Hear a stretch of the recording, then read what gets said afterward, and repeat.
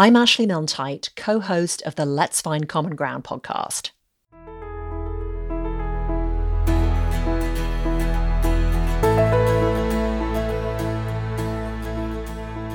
And I sat down with Common Ground Committee co-founders Bruce Bond and Eric Olson the other day to get their take on Common Ground Committee's recent live event, Finding Common Ground on Guns. This was held at George Washington University in Washington, D.C.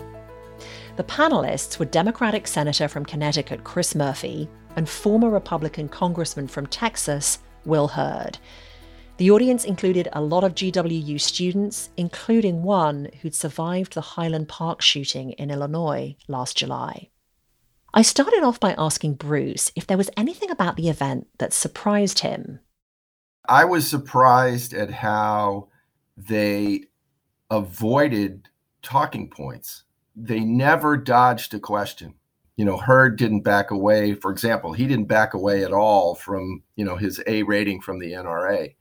And there were things that they disagreed about, even though we had some folks that thought that there was too much common ground, if you can believe that. But they never shied away from any question. What I was thinking was that, when the tough question comes, there's going to be a path they're going to take that's going to allow them to kind of thread a needle, not ticking off their constituents and yet appearing to be reasonable and so forth. And they just did not do that. They were willing to take the hits. The candor really struck me. Eric, anything you weren't expecting? The quality of the questions from the students, they were very informed. They were very knowledgeable about the topic, and they asked insightful questions because they had a strong knowledge base. And I thought that was quite interesting and quite surprising. I mean, they're freshmen there. We had a freshman student who was at Highland Park. That was really impressive to have him there asking questions.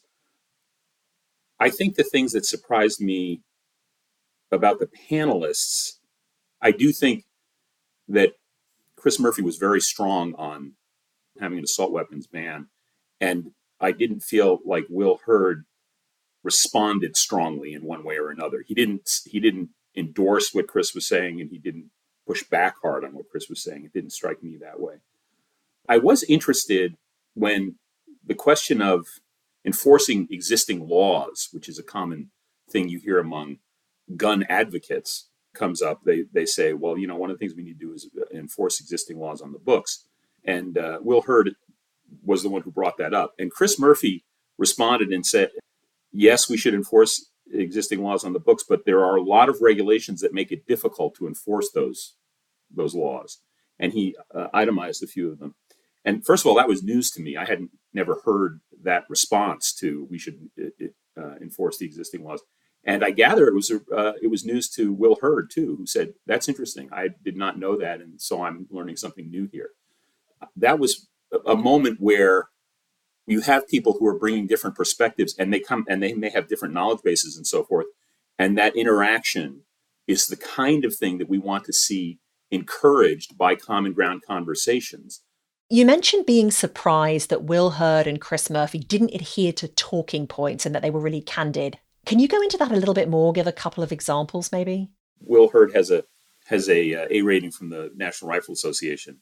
And there was a response from Chris about the fetishization of guns and how this was something that was very damaging to the culture and so forth, and that having guns was kind of a macho, manly kind of thing, and that's why you did it and so forth.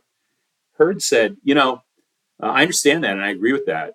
It's not like that everywhere. He said, where I'm from in South Texas, people have guns because they use them as tools, and it's not about being macho or anything. It's about, that's what you do. I would also point out that Murphy was, in an odd way, but respectful way, he was very respectful in his praise of the NRA's ability to get their job done. And he talked about how they've done a wonderful job of marketing. And, obviously he doesn't like it, but he sees that that's the reality. And that's important because he sent the message that said, this is what we're facing. an excellent marketing machine here. And let's not underestimate it. These guys are good at this. And so it means we're going to have to work that much harder if we're going to overcome, the barriers that I believe the NRA is putting up for us. And I think that's a very candid and respectful way of addressing, the opposition. There was quite a lot of common ground, as you said. Bruce, was there an issue where you felt, yeah, there's less common ground here? I thought there were two. One is what Eric was talking about, the following or enforcing gun law. Will was like, yep, absolutely. This is what we need to do, as Eric said. And then Murphy was like, yeah, but, it's actually difficult to do that. And it's only a part of the story. And so he went on to other things. And then the other was clearly banning assault weapons. Hurd never came out and said, we should not ban assault weapons. But when he would say things like, we need to raise the age limit. And Murphy would come back and say, yep, and I'm saying this shorter than he did, and we've got to ban these guns. And he came back to that. He wasn't, like a dog with a bone on it or anything, but he said that frequently. It was very clear that Hurd did not agree with that. But there was certainly a lot more agreement than disagreement. And there was one point that I thought in particular that I thought was interesting, where we had a graphic on that showed the differences in views of Democrats and Republicans on whether gun control versus Second Amendment rights was kind of the point of it. And Will Hurd kind of attacked the graphic, and he said, this is presenting something that's a false binary. It implies that you can either have Second Amendment rights or you can have gun control, and that's just not a reasonable way to approach this. And he was very attacking of that graphic. I wondered what Chris Murphy was going to say in response to that. He agreed right away. And he very forcefully said, I think that the Second Amendment provides for private gun ownership, period. And he said, I think this is something that Democrats have to recognize and get over and not present as a potential issue that we're going to ban all guns, because that isn't going to happen in the United States. I'd add a couple other things regarding the graphic that Eric was talking about from Pew Research that they commented on. I was struck by Murphy's response where he said, actually, this is a bad question. And he said that it's very divisive and unnecessarily so, in so many words. And as, a common grounder, so to speak, that was music to my ears that he said that. The other thing that just occurred to me when we were talking about that graphic that I should have said when you said, was there something that surprised me, was that they, on a number of occasions, put an emphasis on what the data tells us.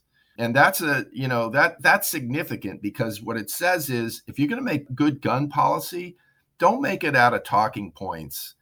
Figure out what's really going on, and let's build out from that. They both embraced that notion, not in the words that I just said, but it was very clear that neither of them wanted to make policy based on, emotions and, quote, common sense. They wanted to see what the data said, because there was a sort of an implication, and I forget, they may have had an example or two where the data said that a commonly held notion was actually wrong.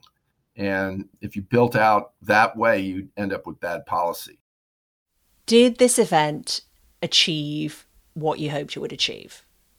What did you hope it would achieve? And has it? I'm going to go first on this. One of the things that we like to say is about our forum events is we want to demonstrate what good looks like. And I think that this demonstrated what good looks like in spades. I mean, it was a very clear demonstration and had some really significant points, as we've talked about, of how two people who are on different sides of the aisle can talk through different issues, inform one another about factors that they may not be aware of, and search for ways to find common ground. And they both recognize the fact that it's not about solving everything in one fell swoop. It's about looking for those points where you can find agreement and then building out from that. That's something that we say all the time. It's kind of the point of what we try to make about common ground. Once you have things that you can agree on, then you can work out from that to expand other areas that you can find agreement on. Ashley, there are in doing the market research on our target markets, if you will, there are just a few things that our followers, if you will, people that are concerned about this situation that we're in, the exhausted majority who wants to see change. There are three things they want from an organization like ours. They want us to hold our elected officials accountable. They want us to give them inspiration and hope, and they want us to make them smart on an issue, on the issues they care about. Those three things. As far as holding elected officials accountable, that's not what our events are about. Our scorecard is more about that. But the other two, giving inspiration and hope and making me smart on the issue, this event delivered A+ in all three of those areas. A friend of mine who was there used the word inspired, how she was inspired by what she heard. And that's what we heard from the students.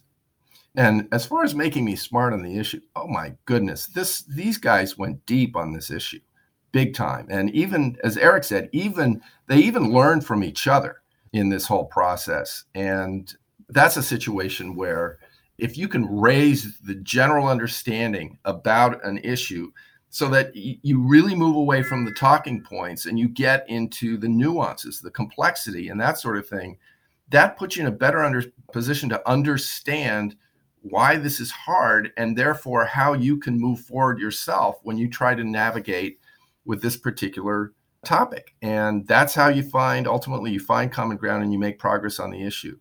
And so in those areas, this event, as much or more than any I can think of, just nailed it. And we were thrilled with that. Bruce Bond and Eric Olson, co-founders of Common Ground Committee. You'll be hearing more insights from them on lots of different topics in the months ahead. And if you missed the event on guns, the whole thing is available on Common Ground Committee's website at commongroundcommittee.org and on our YouTube channel. I'm Ashley Milne-Tyte. Thanks for listening.